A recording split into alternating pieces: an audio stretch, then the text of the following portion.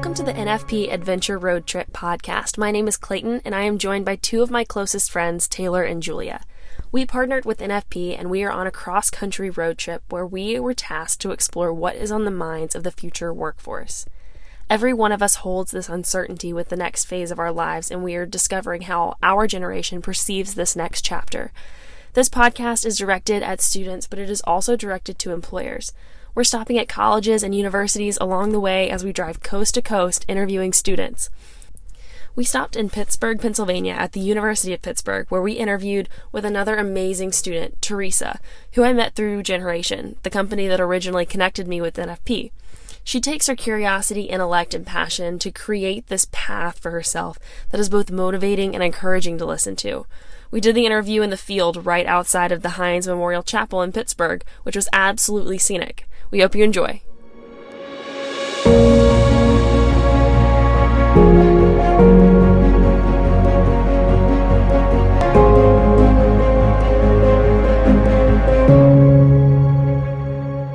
know you've had a ton of experiences, so it's going to be really interesting to dive into kind of your perspective. But go ahead and tell us your year, why you chose to go to this school, your major, and kind of what you're looking for after you graduate. I decided to come to the University of Pittsburgh for a couple reasons. I would say the three most important are I was not ready to leave an urban environment. I love that this campus is in a city. My mom came to Pitt before I did, so I had a little legacy there and family pride. And I would also say that Pittsburgh is at a really unique situational point where it's a great city for technology, for learning new things, for really starting your life as a young professional. So those are some of the main reasons I came to Pitt. Connecting back to also what you said, I am going into my senior year with scheduled graduation, fingers crossed, April 2019. And at Pitt, I am studying supply chain management, business information systems, and then earning an engineering certificate in industrial and environmental engineering. So my interests are at the cusp and intersection of business and engineering. And I hope after graduation, I hope to work as a consultant that allows me to merge those fields together, probably in a technology role. Why did you start to choose those pieces to put together, and how did they fit into consulting? So my parents are in business. My brother is an accountant, and so business kind of just seemed like this natural way to go. At first, actually, when I came to school, I wanted to be a lawyer. And so who knows, schooling's not over yet, I guess, but I would say that supply chain management for me was a great balance between qualitative and quantitative thinking and reasoning, and that's what was really great for me because I like numbers, but I don't love them, and I'd rather hear from people, and I'm much more of a people person. My dad studied IT in school, and so I was really interested in information systems as well, and I thought that it went well with supply chain management. But sustainability is my passion, if you will, and I thought, if business isn't doing more to be more responsible in this realm, how can I as a young person and as a young professional help them to do that? And I think that is really where my passion lies. I don't know if I'll be able to find a role that suits that perfectly after I graduate, but I think, as young people, we're all really inspired all of the time for good reason to be more socially conscious, be more environmentally aware, and we're going to expect that from future companies and businesses that we work with or work for, and I certainly do. It's a value of mine. And so I thought consulting would be a great way to identify problems, help solve problems, and add value to organizations through these different majors and fields of study. Yeah, where does that passion come from? Is there a specific experience that you had, and is it a conversation that you have with friends of yours? Yeah, so it is actually a conversation. Some of my friends would probably cringe if they heard me talk about this one more time.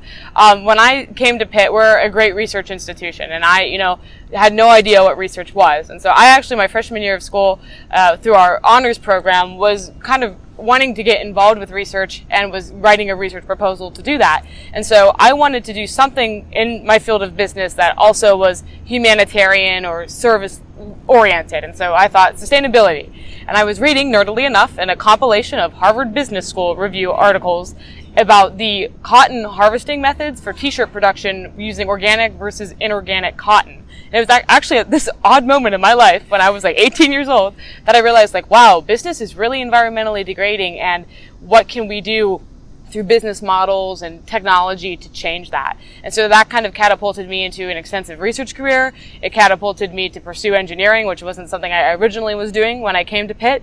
And, I've been able to talk extensively about these things. I actually founded a nonprofit organization that also addresses these types of things. So it was unprecedented, I guess. I don't come from a place where the environment was ever discussed. There was never any education. I don't define myself as an environmentalist or a green thumb. Jane Goodall would probably look at me and say, what the heck? I really have started to look at it from a logical and systems-based point of view, which I think is what adds value to businesses. And so that is where that all came full circle, I guess. And now that I'm a senior, it's kind of weird. So what kind of engineering? Industrial and environmental. Okay. So industrial is I would say the engineering application of supply chain management and vice versa. Lots of process improvement, continuous improvement. My peers in the engineering school kind of joke that it's, fake engineering. It's not. We just don't reinvent the wheel, we improve the wheel. I would say that. And environmental engineering as well, which is a lot of systems-based type thinking and looking at the environment and seeing what we can do from natural systems and to industrialize the systems. And you mentioned you started a nonprofit. Yeah, for sure. So the organization is called Co-op Connecting Ordinary People, and it's a science-based communication organization that works with local organizations, nonprofits, industry experts, scientists, engineers to translate all of their super specific expertise to what I say is non-technical people. So, in this day and age of, science and climate awareness and fake news, it really helps to penetrate all of that and make sure that we're communicating clearly and concisely to have informed decisions in our community. At the end of the day, all of the decisions that we make as community members reflect that, and I'm really passionate in making sure that everyone feels equipped to make decisions that reflect their own values. It's non-biased. We don't, say one way or another, but it's a really great opportunity to make people who have this expertise accessible to people who might not really care about these issues otherwise. Yeah, it's fantastic. And who are the decision makers that you're referring to? Who do you think of when you think of the key decision makers? Right. So I think of really just at a very broad, high level community members. So, you don't need to have a fancy schmancy title to, have a say in the way that your community is organized, operates, and, ultimately, what I love about Pittsburgh is we're constantly ranked as a great place for young people to come, and it's exciting, it's fun, it's this and that, but, we're a small town feel in an urban environment, and I think that's awesome. We're not going to compare it to the New Yorks, the San Franciscos, or even the Bostons of the world, but, Pittsburgh has a really great, unique history, and we're doing a lot to kind of shift from our steel, inefficiently, environmentally damaging past to be more environmentally sustainable and, operationally efficient. And I think that's really great. And I think empowering young people to be those decision makers is really where it starts, because we're the future generation. So how can corporations learn from that? When you interview with a company, what kind of questions do you ask them, and what are you looking for them to find that fit that matches your passion with skills? Right. So I will say, I've had two really standout internship experiences with local companies here in Pittsburgh that have really helped for me to understand, how these issues work into their business models and the way that they conduct their business. And, I've worked for a transportation logistics company and the electric utility. So those are two really big environmentally conscious things because they do a lot of damage, in some sense. But I would say, questions that I ask is, how does sustainability fit into your company? What are you doing? Is it just a philanthropic, volunteer-based initiative, or is it, embedded into your business model? And what are you doing to really challenge the status quo, innovate, conduct research and development, all of these things, and sort of big business buzzword there.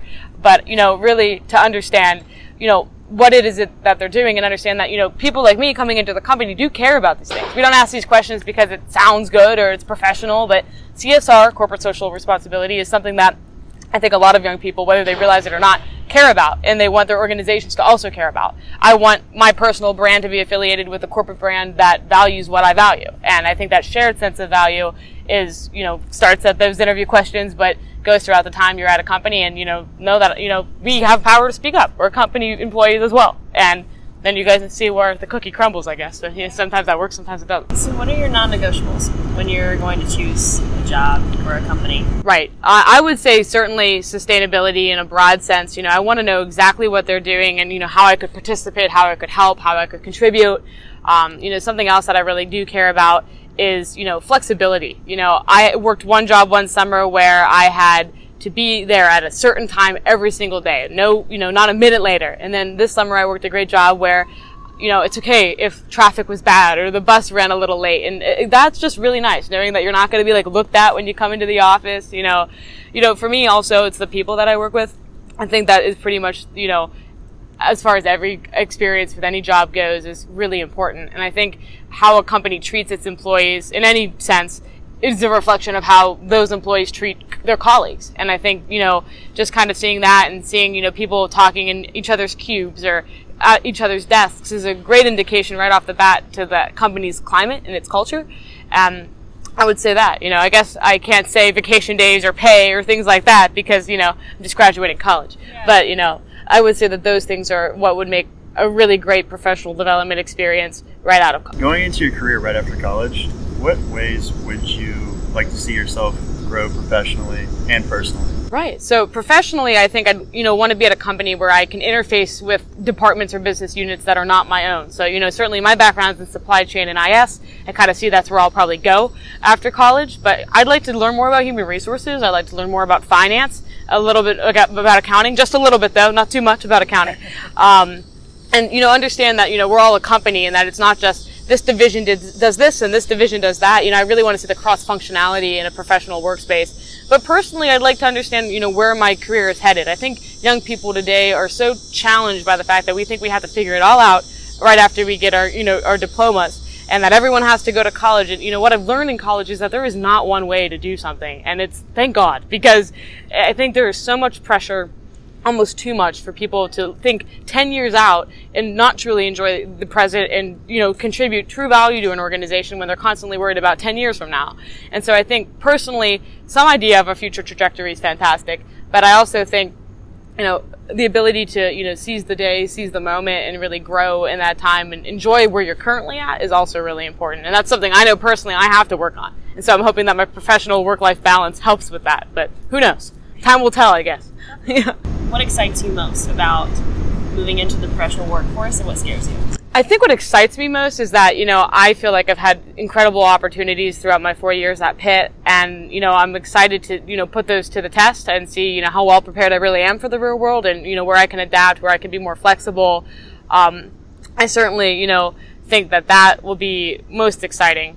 What scares me, I guess, is that you don't know. I think in America, we go to school for so many years of our life, and then when the school's out, it's like, what do I do now? I mean, certainly I think I'll go back to school later in my life. I don't think I'm done yet, but I think what scares me is the unknown, because I think in today's world, so much is unknown. The way technology will change and transform our lives and our communities, the way what we'll learn, from a legal standpoint as technology continues to, integrate into our society. There will be so many jobs that don't exist today that exist probably 3 years from now. And it'll be crazy to see how that fits into all of our professional lives. And I think it's kind of scary though, because, you think you have a solid degree and a solid, career field, and maybe you don't. Maybe supply chain won't exist at some point, So. No, I agree.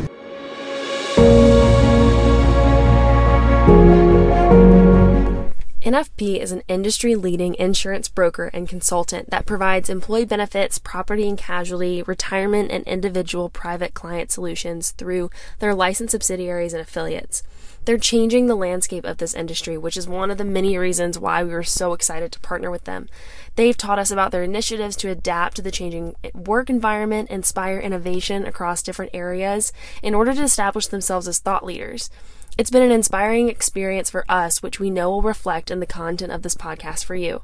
Oftentimes, we don't expect companies to extend an arm like NFP has and start a conversation like this, so we're very lucky.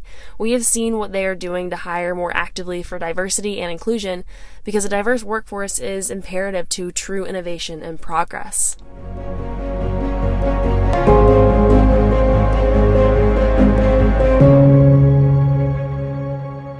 If you could start working tomorrow for a company, who would it be and why?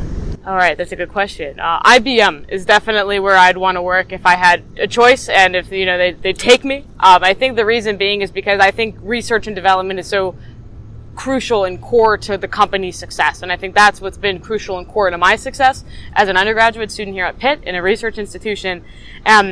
I think also that there's so many different business functions. I know specifically what is inspiring as a female professional that IBM invests heavily in women, that their CEO is a woman, and it's just really great to see that in what has traditionally been a male-dominated field of technology.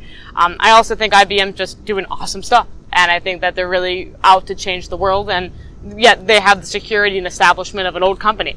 And so I think that's where I'd go if I had that choice. How do you think, because you mentioned uncertainty. Yeah. How do you think that a company can help to alleviate some of that uncertainty? Yeah, I think a company can do a lot of things to alleviate uncertainty, even through the interview process and recruitment process. I think realizing, we're people too. You know what I mean?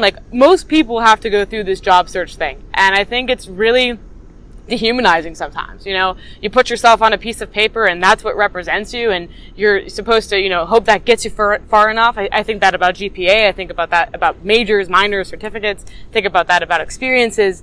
And, what makes Teresa, what makes Clayton, those types of things I think are so important. And if you're really thinking that your corporation is what, drives the success, you're only good as your people. And I think treating people like people is so important. We're not cogs in the wheel. We add value and we have insights and perspective that is valuable to organizations. Otherwise, we wouldn't be studying and we wouldn't be pursuing these types of things.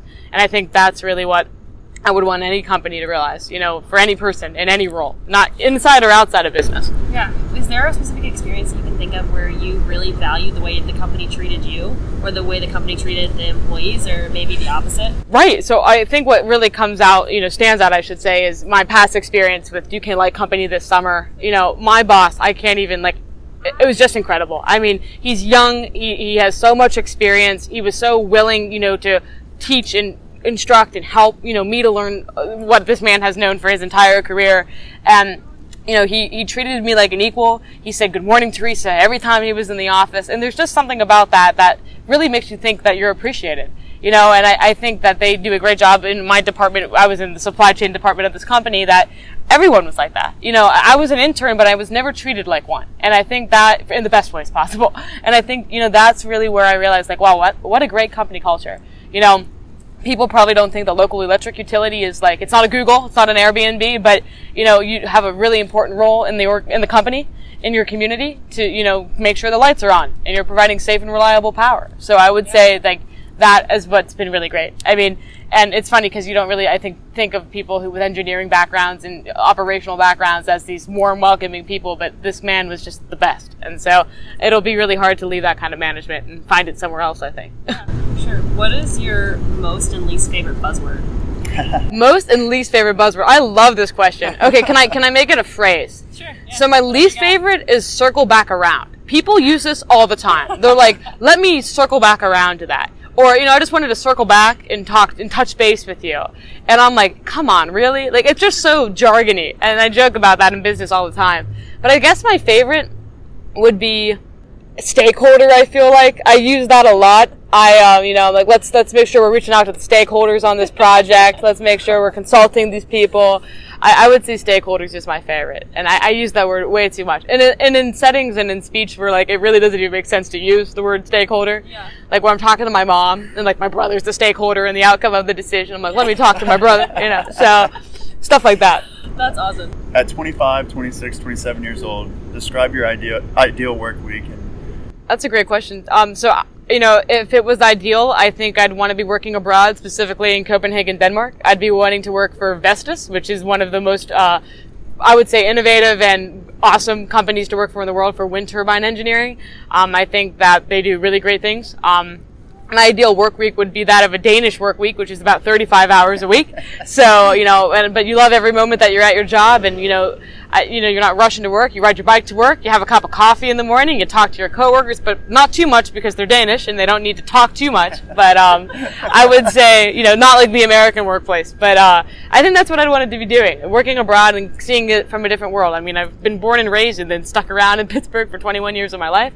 So I think it's about time I see something else. Yeah. Do you think it's important to kind of have that perspective and see other cultures? And what value do you think that adds? I do. I really do. So I've only been abroad once in my life, and it was to Denmark. And so I was there for about 6 weeks, and I loved it. And I really thought when I went there, everyone's going to kind of look like me. I'm German and Irish, so the Danes wouldn't appreciate me saying everyone looks like me, but I'm a little too short. But, looking very European, can speak English very well as the Danes can. And, I thought it was going to be really easy to, acclimate to that. And it wasn't. The cultural differences are huge. And I would also say, for our generation, I really do think that global expertise and experience is what's going to be our next checkbox. For my mom's generation, it was an MBA, but now I think it's going to be, have you worked in a global organization abroad, not in your own country, and have you gained and garnered that perspective, and how does that influence the way you conduct yourself as a business professional? And I think that's really where that will change. And I keep saying that because I hope that is, because I need to see something else, guys, but that's what I'm thinking. Well, globalization is inevitable. I think that's going to be the next thing. I think you're right on point, because you got to find something that separates you from, the competition, and it gets more competitive every year.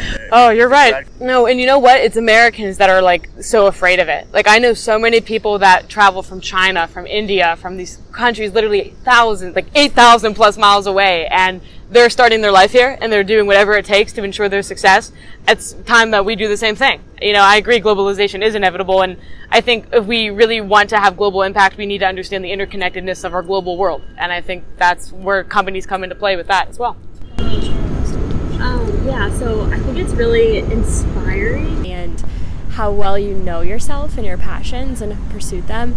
But I would say that the average freshman or sophomore doesn't have that insight on themselves yet or what they want to do. So what would your advice be to, let's say, someone coming into their sophomore year of college just feeling like they don't really know what direction they want to go at all?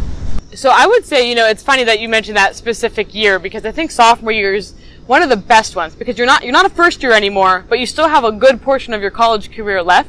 That I think, as all things I would say in college, like, we are given so many, at any school you go to, so many unique opportunities to really develop ourselves. And I think spending time with yourself in college is so important and so underrated. Like, nobody wants to be the person that goes to Chipotle by themselves or sits and contemplates life over a cup of tea. I'm voluntarily that person all the time, but too much so probably. But I would really say, give yourself the time to get to know yourself. I mean, I've been fortunate, find a mentor that can help do that for you, whether that be a professor, an older peer. I know we were both in organizations in college that were co-ed business professional organizations that really helped to do that for me. And, join a club, talk to people, put yourself out there. At the end of the day, we're all trying to do that for ourselves. And the person that you hurt the most at the end of the day is yourself if you don't invest in yourself. And I would do that, and there's no perfect way to achieve success. You don't need to have the internship on Wall Street if you want to be an investment banker someday, and you don't need to be working at Google if you want to learn code. There are so many ways to do so many things, and find what works best for you, not what works best for your friend. And so, easier said than done, I know. Sophomore and freshman of the year, but yeah.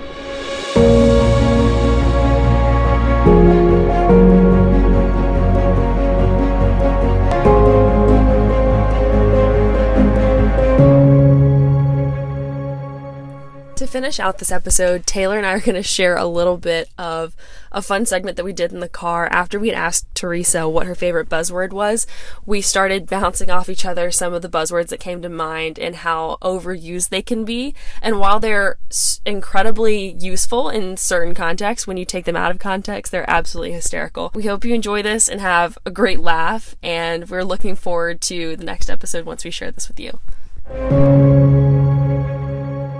And so what are our main deliverables? Yeah, we're empowerment. After lunch, you should come back in. Let's brainstorm. Taylor, I have this proposition for you. And I've outlined it in a deck that I put together that kind of goes through our 3 set of objectives, and those are synergy, diversity, and scalability. And I think that if we can make sure that we have enough coming in to change the paradigm going forward, we'll be able to reach out in the right places and be proactive about our plans. Yeah, I think, we'll be able to make that happen, because at the end of the day, once you get all your ducks in a row, perception is reality. And we gotta start hitting on the pain points here. We gotta start talking about our deliverables, how we're gonna crowdsource this project, if we're gonna crowdsource this project, the collaborative consumption. We got to see the dynamics of each of our team members. We need to spearhead this project, and we need to get big data involved, send their information down the pipeline. It's a critical path that we must take to make sure that our mind is mapped and that we are innovative and that our out-of-pocket costs are under control, that we ramp up production ASAP. I think that if we can align our goals, we definitely need to amplify our marketing strategy a little bit. We need to disrupt the market. The only problem is there might be some out-of-pocket costs. You know what? Let me shoot Brad an email real quick. Do you have enough bandwidth for that? I don't know. But you know what? At the end of the day, low-hanging fruit. Always go for the low-hanging fruit. Always. We hope you enjoyed that as much as we did. That was painful. It's so bad.